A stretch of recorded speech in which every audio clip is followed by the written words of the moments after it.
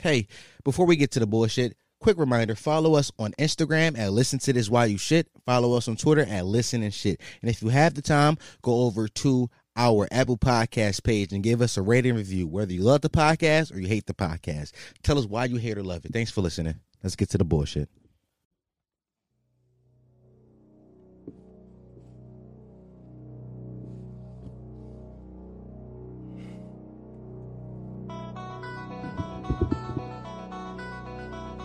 Yeah.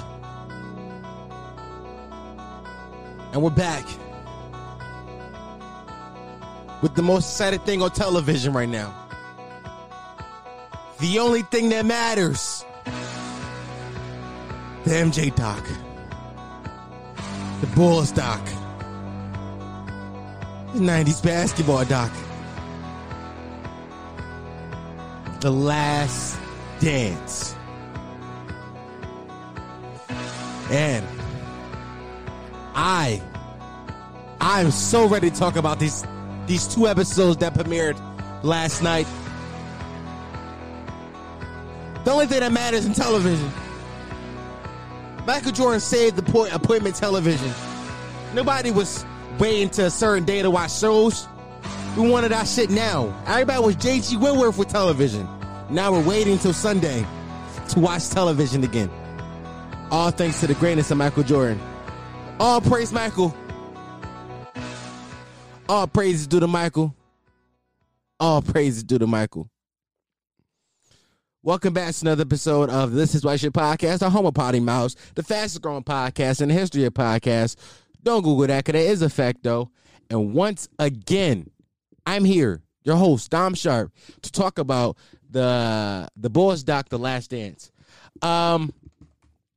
Quick side note for people who listen to this podcast regularly, who come to this podcast and look forward to this review. Usually I have it out by now. It's currently, when I'm recording this, is currently 8:45. Usually this podcast would have been out. It would have been out at like 6 o'clock a.m. It would have been 6 o'clock a.m. It like would have been out at 6 a.m. But I fell asleep on episode 8. Not because it was boring, just because my sleep schedule was in flux right now. I used to stay up all night, and then I would just, in the midst of me being up all night, I would just record the podcast. But I'm trying to get my sleep schedule back on track due to we may be going back to our job soon, so I'm trying to get my sleep schedule back on track. So that's why this episode is going to be coming out a little later. So for everybody who look forward to this in their morning, I don't know what the fuck you doing up at 7 a.m. But to everybody who look forward to this, I'm sorry that it's coming out a little late. But I'm back once again. I would like to say that this is not this podcast is a review, more discussion about what I saw from the perspective of somebody who didn't live through this. A lot of people who are watching this doc are people who lived through this, who lived through the 90s and saw the 90s Bulls, the Jordan's Bulls, and all these different storylines that are being followed. They lived that. I am 22 years old. I was born the year of the last championship. So I have no firsthand experience. Everything I have, all the information I have about this era of basketball comes through barbershop talk, my uncles, my dad, just sports talking head figures. So keep that to account. So I like to think that this is more, you get to listen to it and see things from a different perspective that you never saw from before. But episodes 7 and 8, I believe were the episodes this week. Part 4. I would like to. These episodes would, if I had to classify them, these episodes would be the Jordan leaves to play basketball episodes. My fucking alarm is going off. Sorry, guys. These episodes will be categorized as Jordan leaves to go play baseball episodes. That's mainly the plot that's being followed, and that is the connective tissue between 7 and 8. Jordan left to go play baseball. Also, we talk about his father dying. We open episode 7 with the story of his father dying. I heard stories about his father dying.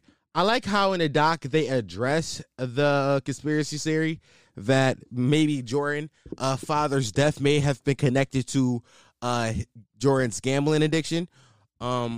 Or as he was calling his competitive addiction. I like how they address it a little bit. but also they don't dignify a lot of the claims because, you know, Jordan had to prove every fucking frame of this documentary for this to even be a thing. So I like how they addressed it, but I want to say a few words about that for a second because I like to think that so I never consider myself a conspiracy theorist, but when things don't add up, it starts to make sense to me. So I'm not going to say that I 100% just believe that, Jordan's father was killed by some mob boss that Jordan owed money to due to gambling. I'm not going to go off on the edge and say that, but I will go off on the edge and say that it's parts of this story that don't make sense. For example, 2 18-year-old men were charged with the robbery and murdering of Jordan's father. 2 18-year-old men. Jordan's father was in his 70s at the point of the time. So you're telling me, you're flat out telling me that 2 18-year-old boys could not rob Michael Jordan's dad without killing him? Here's why I think that their goal was to kill Michael Jordan's dad. Because if your goal is to just rob somebody, you can rob a 7-year-old man without killing him. Like, you can beat his ass enough, but not to death. You can beat his ass to submission, but not to death. There's a fine line there. And some would say, well, they're 18, they're kids. They may not have known their own powers. True, fine. That is something I will take into account in this situation. But my number 2 argument is, if you are going for a robbery, if you want to rob a person, right, and you beat their ass bad, right? Let's say they know that they beat his ass so bad that he's going to die. Why not take the car? Why leave the car? Because the car was found close to where the body was. The body was found in the river, and the car was found not too far from them. So why not take the car? Some would say, well, if you take the car, that makes it easier for them to find you. Not true, because this is the Midwest. You could take that car to a chop shop. The car could have been in 17 different parts before anybody even noticed it. And you could have had the money for that, and nobody would have known. But you leave the car. That tells me that this wasn't a robbery. This wasn't a planned robbery. This was a plan to murder somebody, but they made it like a robbery. And who knows if the 2 18-year-olds that actually took the charges were the 2 people that did it or the person that did it. We don't know. Like, so I'm not trying to give validity to the claims, but I'm just saying that when you look at the facts of the situation, a lot of it doesn't add up. But this exact rhetoric that I'm spewing right now, this exact conversation that I'm saying, is the same reason that Jordan was pushed away from basketball. He was like, I need to get away from the big bright lights of all of this. And he went to go play baseball. He went to play baseball because, number one, when his father passed, he felt like he had accomplished everything in baseball. He even said, in basketball, that it gave him peace to know that his father watched him win his last game. His father watched him win his last championship. That gave him peace. And his father always wanted him to be a baseball player. So he said, why not should I go play baseball? But here's the thing. I don't really buy into that because now this reporter could be a fucking liar. There was a reporter in the doc who said that the Dream Team summer in Barcelona, Jordan told him that he was going to retire after the season and go play baseball. But the only reason he wouldn't do it right now is because he had a three-peat, because nobody else had three-peated at that point. Bird hadn't three-peated, and Magic hadn't three-peated, so he needed to do that, and he was obligated to play in the Olympics. So he was like, I can't. But here's the thing. Nobody tells Michael Jordan, bro, you got to play in these Olympics if you don't want to play in these Olympics. He can just stop at any point and be like, he's Michael, whatever. He doesn't want to play. Like, he's tired. Like, he's been carrying the fucking, not his team, the league for a better part of 7 years now. Like, it's okay. Take a break, Mike. Like, nobody tells Michael, like, you got to come back and win a third championship. It's like, Mike, go sit down. Give somebody else a chance. Like, nobody tells Mike that these are things that Mike put on himself that he said he got to do. So I respect Mike for that, for, like, being such a competitor to say, like, all right, like, I want to do this, but I got to finish out what I started here. Like, I got to finish out what I started here. They talk about the secret suspension, which is, I'm not really, to go back to to Michael Jordan going off to play baseball. They talk about the Tiger suspension, which is things that people have floated around in the conspiracy theory world of maybe, I don't know, maybe David Stern told Mike, yo, you got to disappear for a little bit, go play baseball or whatever. So he put him on an 18-month suspension. I don't really buy that bullshit. I don't really buy that, because if Michael Jordan's the biggest cash cow in the history of the NBA, you don't tell your biggest moneymakers to disappear for 18 months. No, you figure out a way to work around it. You don't lose that. You don't lose that revenue for 18 months. No, that's not what you do. You figure out a way to work around that. So I don't believe that bullshit. But the thing about Michael in baseball is that people like Michael's manager in baseball for the AA Chicago White Sox team. What I did know is that the owner of the Bulls actually owns the White Sox. So that's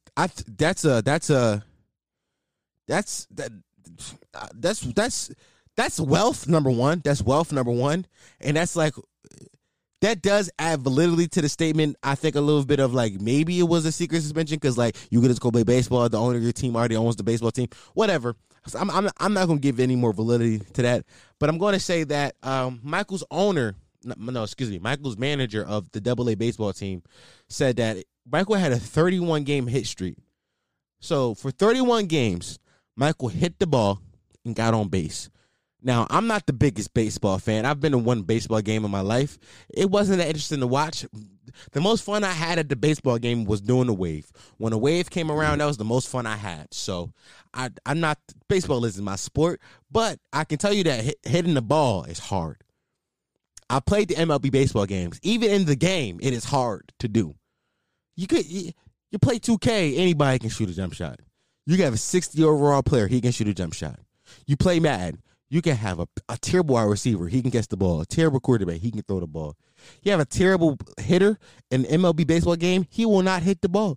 It's such a skill-oriented sport. And the fact that Michael was able to transition from being the best basketball player to working on being the best baseball player is a testament to his competitiveness. Like, think about this. He was already the best at basketball. He was already the best at his sport. He had reached the apex. People was already calling him the best player in the league. Not of time yet, but he was definitely the best player in the league at this point. Like, so there's no question he's at the top of his game. So at the top of your game, in your prime, you decide to leave what you've done for the past. They said that he stopped playing baseball at 17 and then pick up a bat until he was 31. So that's over a decade. For over a decade, about 15 years maybe. For 15 years, you are at the top of your sport. You are the best basketball player in the world. You decide, no one thing, fuck that. I want to go do the thing that I did when I was a kid and I was pretty good at. And I want to do that professionally. And not only does he does it, but he actually is good at it. Like, he gets better progressively through the season. Like, the owner, Jerry Reindorf is his name. Jerry Reindorf says that he had no doubt in his mind, if Michael would have continued to play baseball, he would have made it to the majors. That statement by itself is crazy. Like, if that shit don't get you motivated, you are not somebody who can be motivated. Michael was the best basketball player in the league at this point, and he stopped in his prime to go play Michael was the best basketball player in the league at this point. And he stopped playing basketball to go play baseball. Not only does he stop, like, his body isn't built. That's what they're talking about. Is not his body isn't built for baseball. So not only does he have to reconstruct his body to be a baseball body, but he also has to learn the skills of being a baseball player. But he does it because he's so competitive. Like, I spoke about this last time on the Jordan Doc. I don't think that Michael is a better athlete than LeBron. I think LeBron is just flat out a better athlete. Like, if I was going to if I had a number one pick in the draft and I was like going off like, yo, who's the athlete you want on your team? I'm picking LeBron. Like let's say we had, it was like the world of sports, and it was like every sport combined. It's like, yo, you got to pick one player and he's gonna be your number one pick. I got number one pick, and it's every sport is gonna be wrapped up into one. I'm picking LeBron because I feel like LeBron can be good at damn near every sport. Like LeBron could have played in NFL. LeBron could have probably be good at hockey just because he's such an athlete. LeBron could have been good at baseball because he's such a fucking athlete. Like I would have picked LeBron. But I think that if I had number 2 pick, I wouldn't be mad with Michael Jordan because Michael Jordan may not be the best athlete, but he's a better competitor than LeBron, and he's gonna work his ass off to be better than LeBron, and he's gonna put that chip on his shoulder that he wasn't number 1, and he's gonna make sure he will beat LeBron ass every time he plays him. That's something to talk about in Doc. I'm gonna get to that in a second, but I think that's ridiculous. How competitive a person can be, like you see why this person will want to gamble. Like you will see why. Because when you're that competitive, you're always looking for high stakes. Like I think like if you win 3 straight championships, you get to the mountaintop 3 times and you don't fall every single time. It's like, what else can I do? Like how do I keep this interesting for me? I think that you would like have to leave and go do something else to appreciate that. Or like work hard at something else that you aren't as good at to appreciate what you were good at. I think Michael Jordan, the whole baseball thing is something that I knew. Like it's something that, like I said, like it's something I knew about before. I had the base knowledge of him going to play baseball, and okay, he was pretty good, but I never actually knew how good he was. And also, what I didn't know was he did this. Like he stopped. Like he decided after a 3-peat, he decided to say, "Nah, I'm done. I'm done." He won 3 championships in a row, and he decided, "Nah, I want to go play baseball now." Like there's not many guys who can just stop whatever they're doing to say, "Nah, I want to try something else." Michael Jordan may be like one of the few guys who can do some shit like that, and like people would just be like, "All right, fuck it, Mike." I think something that's big, I forgot to mention before, that when Michael Jordan retired, David Stern was at his retirement ceremony. David Stern, the commissioner of the NBA, came to Michael Jordan's retirement ceremony.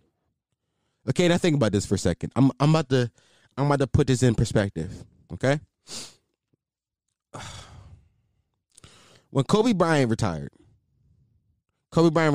his announcement speech was right there on the floor at Staples Center, and he said "Mamba out," right?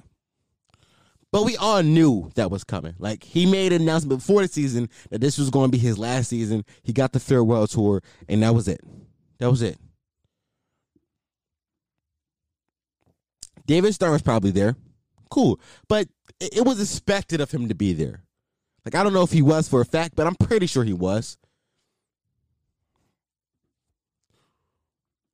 When Peyton Manning retired, you think Roger Goodell was at his retirement? This greats in other sports. When Brett Favre retired, you think Roger Goodell was there? I don't think he was. That's how great Michael Jordan is. The commissioner of the league stopped everything he was doing and said, "I'm gonna go." Like fuck the big press storm, right? It makes sense for the big press storm to be there. Like, okay, 31 years old, the best player, the best athlete in the world at this time is retiring from his sport at the top of his game to go do something else. Cool. Fine, whatever. Go ahead. That makes sense for every fucking news outlet to send every cameraman and every reporter out to this press conference. This is the biggest story in the world right now, and we need to have this story on our network. That makes sense. But for the commissioner of the league, who has a whole league to run, like Michael Jordan is one player. Was it 28 teams? One player on 28 teams. Each team has 12 to 15 players. He's one player. But he's there. I don't think something like that has happened before or something like that is going to happen after. Like, there's never going to be another, like when LeBron retires, Adam Silver is not going to be at his press conference. It just won't happen. And if he is there, he's not going to sit 2 seats away from Michael. Like it was Michael. It was a woman in between. It might have been David Stern's wife or daughter or some shit like that. But then it was David Stern. He was 2 seats away. That's a testament to how great he is. Like Michael Jordan put the league on his back. He elevated the status of the NBA, and David Stern had to be there to return to say thank you for that. Like that was him returning the favor for everything he's done for the NBA. I think that's interesting because how many times have we heard about like a player just retiring? There's no big ceremony for it. There's no big ceremony. When most players retire, there's no big ceremony. There's just a fucking announcement on ESPN. Such and such has retired. And it's over. That's it. When Drew Brees retires, there's not going to be Roger Goodell's not going to be there. There's going to be a little press conference. The coach, Sean Payton's probably going to be there. The owner's probably going to be there, and that's going to be it.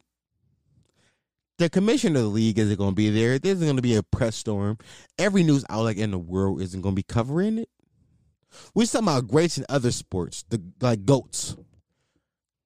Like when Tom Brady retired, Tom Brady is the next comparison to like GOAT status of MJ. Like Tom Brady is seen as this fierce competitor, right? He's seen as the guy who's 43 years old and he's going to do everything he can to possibly win. There will be no media storm, no press conference the same way it was with Michael. And maybe it could be partially due to the fact that he was 31 when he retired. He was at the peak of his careers. He just repeated. He said, "Yo, I'm done. I'm tired." So that could play a part of it. But even then, that's crazy. They talk a little bit about how the offense was different when Michael was gone. Once Michael left to play baseball, how different the Bulls' offense was. Some say the offense worked better because Michael was such a ball-dominant player, and the triangle relies on ball movement that a lot of guys got more touches. The ball moved more fluidly. Michael's a ball stopper. Like Michael isn't an off-ball player. He needs the ball to be effective on the basketball court. Like he needs the ball to be effective offensively. Like Michael's not gonna come off screens and get buckets. He's not coming back door cuts. He needs the ball to be effective offensively. Now he can affect the game other ways. He can play defense. He can block. He can rebound. But for him to be effective offensively, he needs the ball. So that kind of defeats the purpose of the triangle. But Scotty said that people was having more fun because they were getting their touches. They were actually they had a chance to score. They had a chance to touch the ball, make plays. I like episode 8 is one of my favorite episodes of the series so far. Episode 8.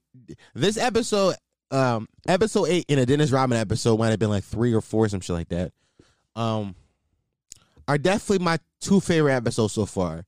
Because episode 8 starts with the Hornets, and Michael's playing B.J. Armstrong, who's played for the Hornets now.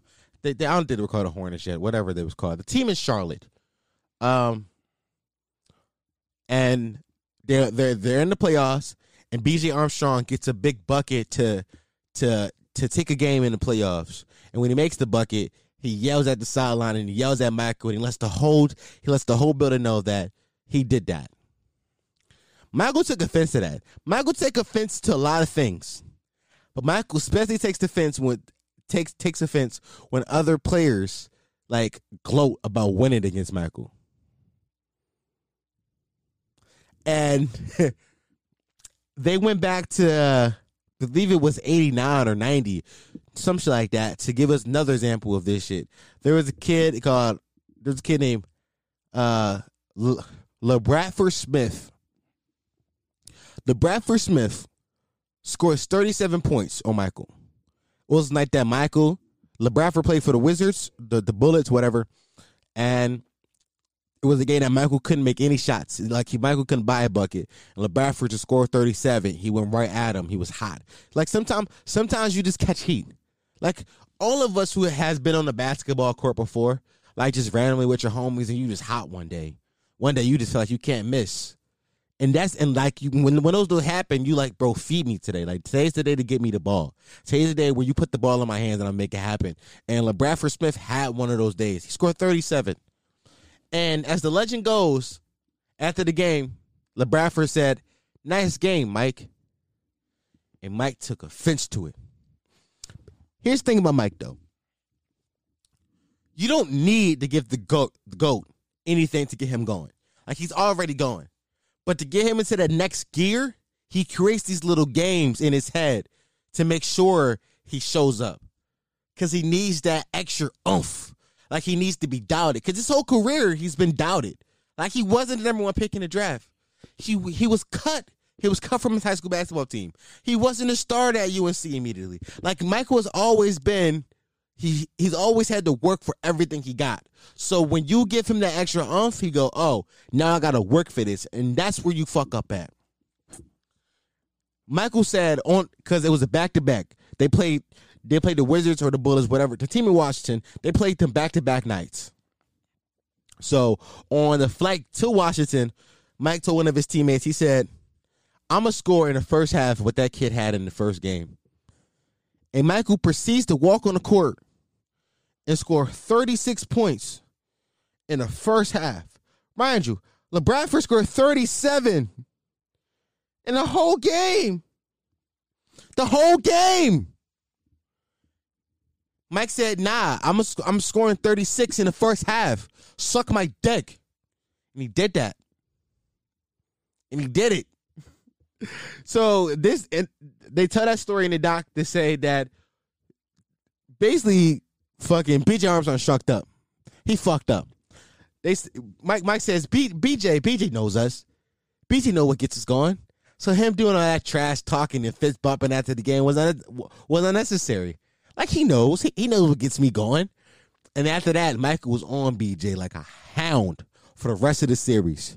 Like, he attacked him every single game of the rest of the series. And they didn't get a single game after that. They sent BJ and them boys packing. Sent them boys packing. That was game 2. It was Bulls won game 1. BJ won game 2. After that, them boys didn't win nothing else. And BJ admitted, he's like, maybe I shouldn't have talked all that shit after the game. But I don't, that's how psychotic Michael is. Like, Michael knows he's the greatest player of all time, and he knows that beating him is a big feat. Like, he understands that. So of course, when you beat the GOAT, you're gonna feel yourself a little bit. You're gonna talk a little shit. Like, when you do that, you're gonna pound your chest. Mike said, don't do that, young man. I don't care. I know who I am. Like, I know exactly who I am. That don't give you the right to talk to me, because that gave me going and got him going. Episode 8, they talk about more Michael leaving baseball. So apparently there was a strike in baseball, and baseball decided to start the season with scab players, and Mike said, I'm not crossing the picking line. When that happens, Mike starts just going to the practice facility with the boys a little bit. He just start practicing to put shots up a little bit, and before we know, he's back. He's back. The cool thing about this is like, once Michael decided he was back, his PR guy wrote up like 3 or 4 press releases to put out, like long thought out press releases. And Michael's like, I don't think any of these just really convey the message I want to send. And he said, well, how about you just, and his PR guy says, well, how about you just write your own fucking press release then, since I can't figure it out. Mike said, okay. And Mike just wrote, I'm back. That's swag. That's swag. Like not many people can do that. Like, can just write I'm back, and they send the whole world into a frenzy. Like, Michael Jordan has returned to the NBA. We're so happy because woo, shit was looking bad. But like, it's exciting. It's exciting. Michael's first game back, he wore 45. And he was scared because that was the first game of basketball he played since his father passed. Like, this first game he played since his father passed, and he wore 45 because that was his first number ever. Michael was so scared that he wore his shorts backwards. Like, the guy that we know to be so cool, calm, and collective, it's like so uncouth by anything. The guy that we know to handle media is so great, even in the harshest of circumstances, wore his shorts on backwards because he was just so antsy to get back out there on the court. This is the first time he played basketball competitively in 18 months. And he went out there and he lost. First game back was against the Pacers, and he lost. But Michael didn't officially return back to basketball until about his fifth game. That's when he dropped 55. He dropped 55 in the Garden against the Knicks. Like, ain't nobody like, the Garden is the place to play, like, you mean, to show up. That is the place to drop 55. We all know the Madison Square Garden as the mecca of basketball. It's a big basketball town. So, of course, that's the place where if you want to show up, that's the place to show up at. So, like, later, before in the doc, early episodes, we talk about him in his last All-Star game as a Bull, and he showed up there, and that was in Madison Square Garden. So Michael has this affinity with Madison Square Garden. The GOATs really have this thing about showing up in Madison Square Garden, because LeBron does that a lot too. Like, LeBron would just show up and drop 60 on a random night, on a random February day, on a Tuesday, and drop 60 in the Garden for no reason. That's the thing that he does. We fast forward a little bit to the first game of, I believe it might have been the conference semifinals against the Magic. At this time, Horace Grant was playing for the Magic now. Horace Grant was one of Michael's teammates. And Horace loved Michael. Michael loved Horace. But they had a chance to re-sign Horace. But they didn't. The Bulls didn't. And he went to go sign the big contract with the Magic. And the Magic were a pretty good team at the time. They had Shaq, they had Penny Hardaway, they had Nick Anderson. So adding Horace Grant as a proven champion seemed like a good move. Like in 2020, if that team was constructed, you had young Shaq, you had Penny, young Penny, you had young Nick Anderson, and then you add a veteran, like you had a veteran guy like Horace Grant who has a championship pedigree. You'd be like, okay, that team is going to compete for a championship in the next 2 years. Which they were. They were competing for a championship in the next 2 years. So, I like this series is interesting to me because Michael's first game back, he was still wearing 45. And then at the end of the game, Nick Anderson picked Michael Jordan's pockets, swiped the ball from him, laid it up, they lost the game. And after the game, the story goes that Nick Anderson says 45 and like 23. And even Horace Grant, when he heard that, said, oh, my God, he done woke the monster up. Next game back, Michael's back out to 23, and he's looking good. He's looking like Mike again.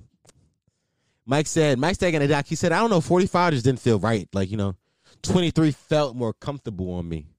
Like, I didn't have the same feeling I had when I wore 23.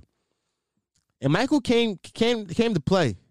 But they ultimately lost that series. They lost that series ultimately because Mike just wasn't in basketball shape. He was still in baseball shape. Like, he was still in baseball shape. Like, he had spent the last 18 months building his body to be a baseball body. So now he came back. He came back and didn't really give himself time to work himself back into basketball shape. But he's Mike, so he thought, I'll figure it out. But when you run into a bunch of young guns, they got Shaq and Penny Hardaway, yeah, you lose. So that summer is the same summer that Michael shot Space Jam. And Michael, I believe he said the shooting days were Monday through Sunday. Call time started at 7 a.m. And he would get like a 2-hour like in between time. And inside that 2-hour in between time, Michael would just work out and play basketball. his trainer had built like he had perfectly outlined everything he needed to do to get Michael back in basketball shape. He said that a lot of basketball is more in the pecs and the arms, so he had to build that strength back up. Warner Brothers was so accommodating to Michael that they built him a full-size basketball gym. Full size. Michael said, Michael told him, like, well, I got to get back in shape. They said, oh, no problem. We'll build that for you. And they did. A full-size basketball gym. Just outdoors. Just like, it had a tent over it. It had workout equipment in there. And, like, that was perfect for Mike. And Mike would invite all like the best young stars. I seen Chris Webber in there working out. I seen Reggie Miller. I seen Sean Bradley in the clips. All these guys would just come down here to Warner Brothers Studios just to work out with Michael. Like everybody would just slide down there to work out with Mike. And I heard Reggie Miller say, those were some of the best games I ever played in my life. And I don't listen. I believe him. Like there's no referee there. So everybody's calling their own fouls, and you're not about to call no ticky-tacky shit when you're playing with the best players in the league. You're only gonna call the blatant fouls, like, oh, he grabbed my arm, like I hit the ground, I got hacked, like y'all heard that smack type shit. So those games are probably like I would have loved to watch those games. Like, you know how sometimes you go to the court and like it's a real good 5-on-5 going on in the court. You just watching like, yo, these guys are pretty good. Like it's some really good runs. Imagine that run times 5 billion. Like imagine that run at your local basketball court. That's a pretty good run that you're watching. Imagine that run times 5 billion because we got actual professionals, the best at the sport in the world out there running.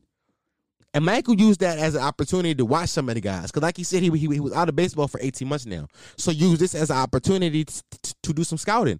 Like, oh, Reggie does this. Okay, Chris does that. Okay, Sean Bradley does this. Like watching the guys. Like so not only was he getting back in shape, but he used it as an opportunity to scout. The next season, we come back and the Magic play Michael again.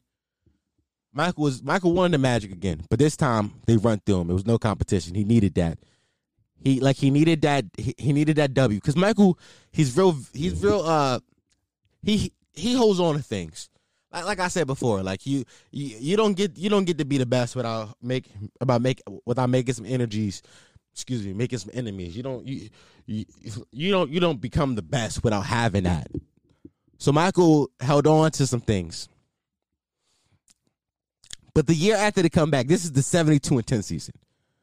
So I just wanted to think about this for a second, right? I want to think about this for a second because I didn't know that. I didn't know that. That's not something I knew going. Like I knew the Bulls were 72-10. I knew that. Like that was information I knew, but I didn't understand the context of it was after Michael Jordan had left basketball for 18 months. So the year after, like they get bounced by the Magic, they go 72-10. They needed that, I believe it was somebody says one of the Bulls players said like, yo, none of us like losing. Like none of us enjoyed the act of losing. But I think we needed that loss. Like we needed that playoff loss. If they don't get that loss, I don't think Michael I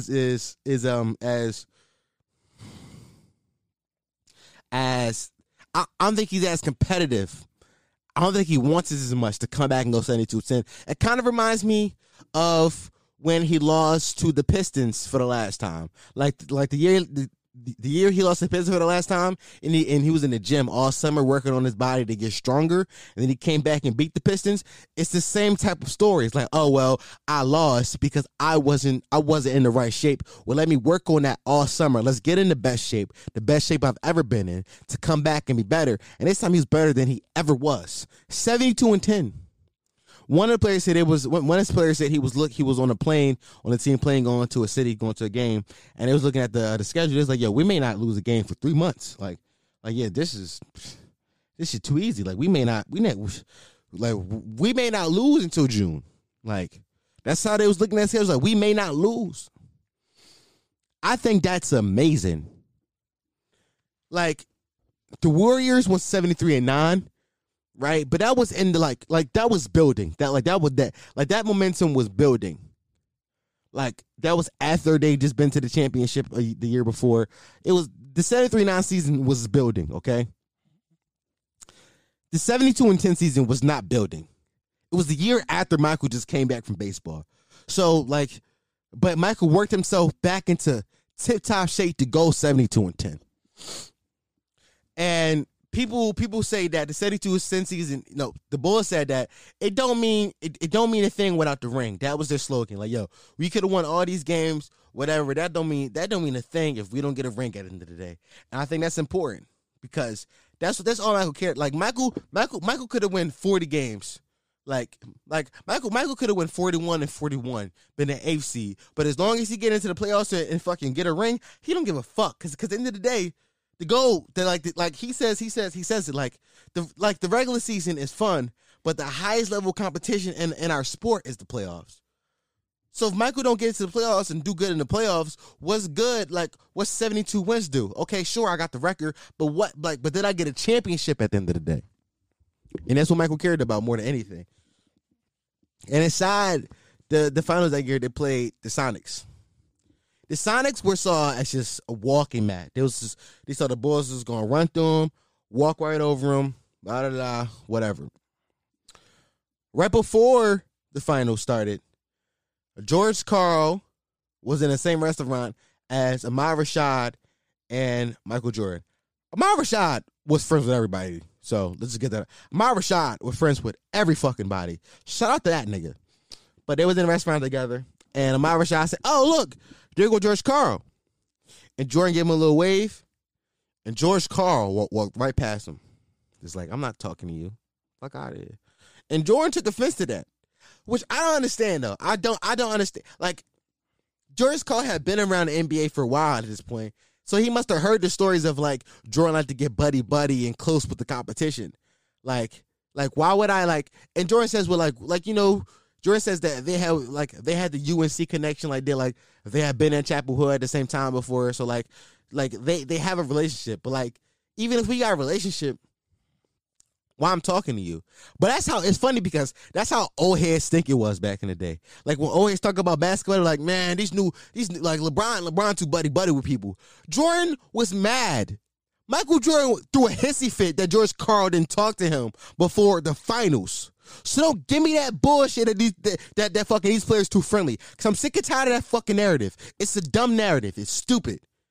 Michael Jordan threw a fucking hissy fit. He was angry at George Karl because he didn't say hi to him at a restaurant. Fuck you, you old ass nigga. Like, stop that dumb shit. It's dumb, stupid, it's retarded. It's like it's really a cold take and like you should give it up. Like, cause I see a lot of y'all still trying to get that off. Like, give it up. Like it's not a take that look well on you. Like, get that take up. As I was saying though, a lot of people saw this series as a walkover. And the fact that George Karl didn't speak to Michael did not help. The Bulls started off 3-0. 3-0 in this series. They people thought it was going to be a sweep at this point. But George Karl had to use a secret weapon. Okay? The glove. Gary Payton. Gary Payton is seen as maybe the best on-ball defender of all time, right? But up until that point, George Karl hadn't put him on Michael Jordan because he didn't want to spend all his energy on defense. He was like, bro, I'm gonna need you to score. Like, I need you to score, so we're not gonna put you on Mike. But they got down 3-0. Gary Payton said, fuck that. Fuck what you say. I'm guarding this nigga. Like, I'm a body on him. And he did. And it seemed to work. I think that if George Karl puts Gary Payton on Jordan from the beginning, maybe the series maybe the shape of the series looks a little different. Maybe it isn't 3-2. Maybe it's 2-2. Maybe they win a few more games here and there. Like, I don't know. Shit, who knows? Maybe they win a series. I don't know. I can't tell you that for happen. It's just speculation. But the funny thing is, so what I realized is I watched Jalen and Jacoby after, right? I watched Jalen Jacoby on ESPN after the doc, and they had the director of the Jordan doc speaking. They do this every time, but for some reason I actually watched it. Maybe because I fell asleep on the doc and I had to rewatch it. So I was like, let me just watch all this stuff now so I can go back and rewatch it, take some more notes. So I was watching it, and what he said was that interview Jordan 4 different times. I believe it was 3 or 4 different times. So it was an initial interview, and then every time they got a new piece of information from different people that they spoke to, they would bring it back to Jordan to get his take on it. Like, yo, how you feel about this? And it's been a thing that they've done a few times. They showed him the thing that Isaiah said before, and this time they showed him the thing that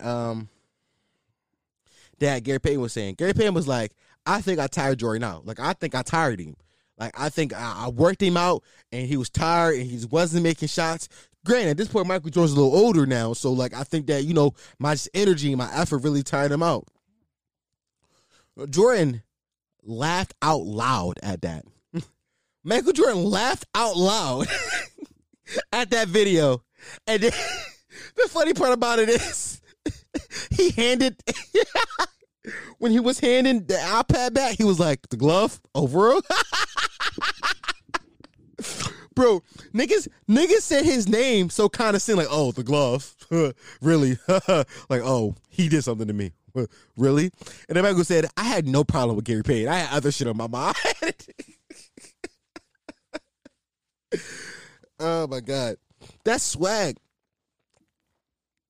Y'all don't realize how swag that is, but that's fucking swag. Like, he laughed at maybe the greatest on-ball defender in the history of on-ball defenders. He laughed at him. And then said his nickname, mockingly, like, oh, the glove.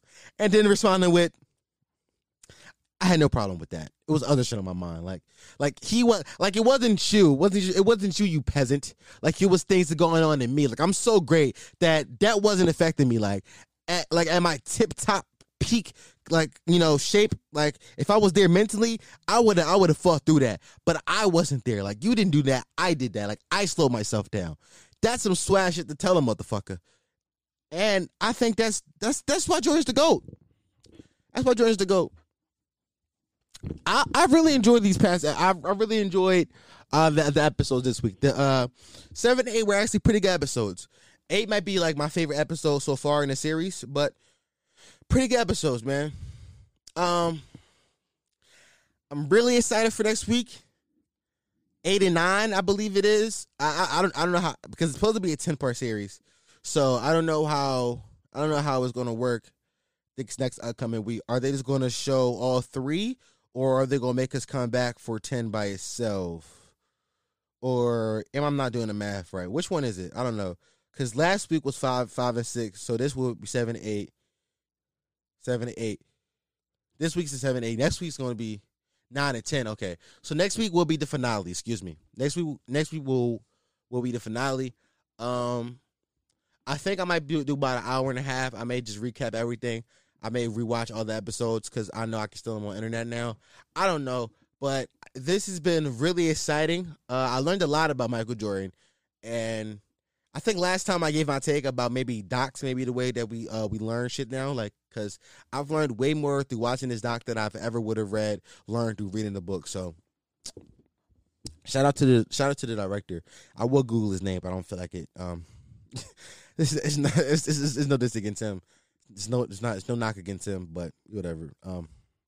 Like I said, I'm sorry to everybody who usually listens to this podcast at like 7 a.m. as soon as it comes out. So this podcast is going to be out a little later today. It should be out around like 11, 12 o'clock. It's 9:30 now as I close.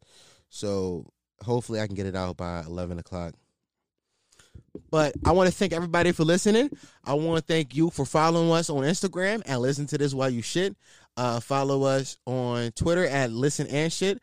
I want to thank you for leaving a rating review because I know you did. Thank you so much. Mwah. But this has been another episode of the Listen to This While You Shit podcast, the Homo Potty Miles, the fastest growing podcast in the history of podcasts. Do not Google that. That is a fact, though. I have been your host, Dom Sharp. There's two things that every human has: opinions and assholes. I so happen to be an asshole with an opinion. Thanks for listening, guys. Well, thank you for listening to that whole podcast. You are appreciated. You are a gem, and I love you. And if you made it through that whole podcast, do me one more favor. Well, actually, 3 more favors. Go over to my Instagram page and listen to this while you shit. Give us a follow. Go over to our Twitter page. Listen and shit. Give us a follow. And if you had the time left over, if you had the time, go over to our Apple Podcast page and leave us a rating review. Tell us why you like the podcast or why you hate the podcast. Either way, I want to know. Give us a 1-star or 5-star. You let us know and tell me why so I can improve based off your review and I can get better. The only way I'm ever going to get better if you tell me why I suck. So thanks for listening.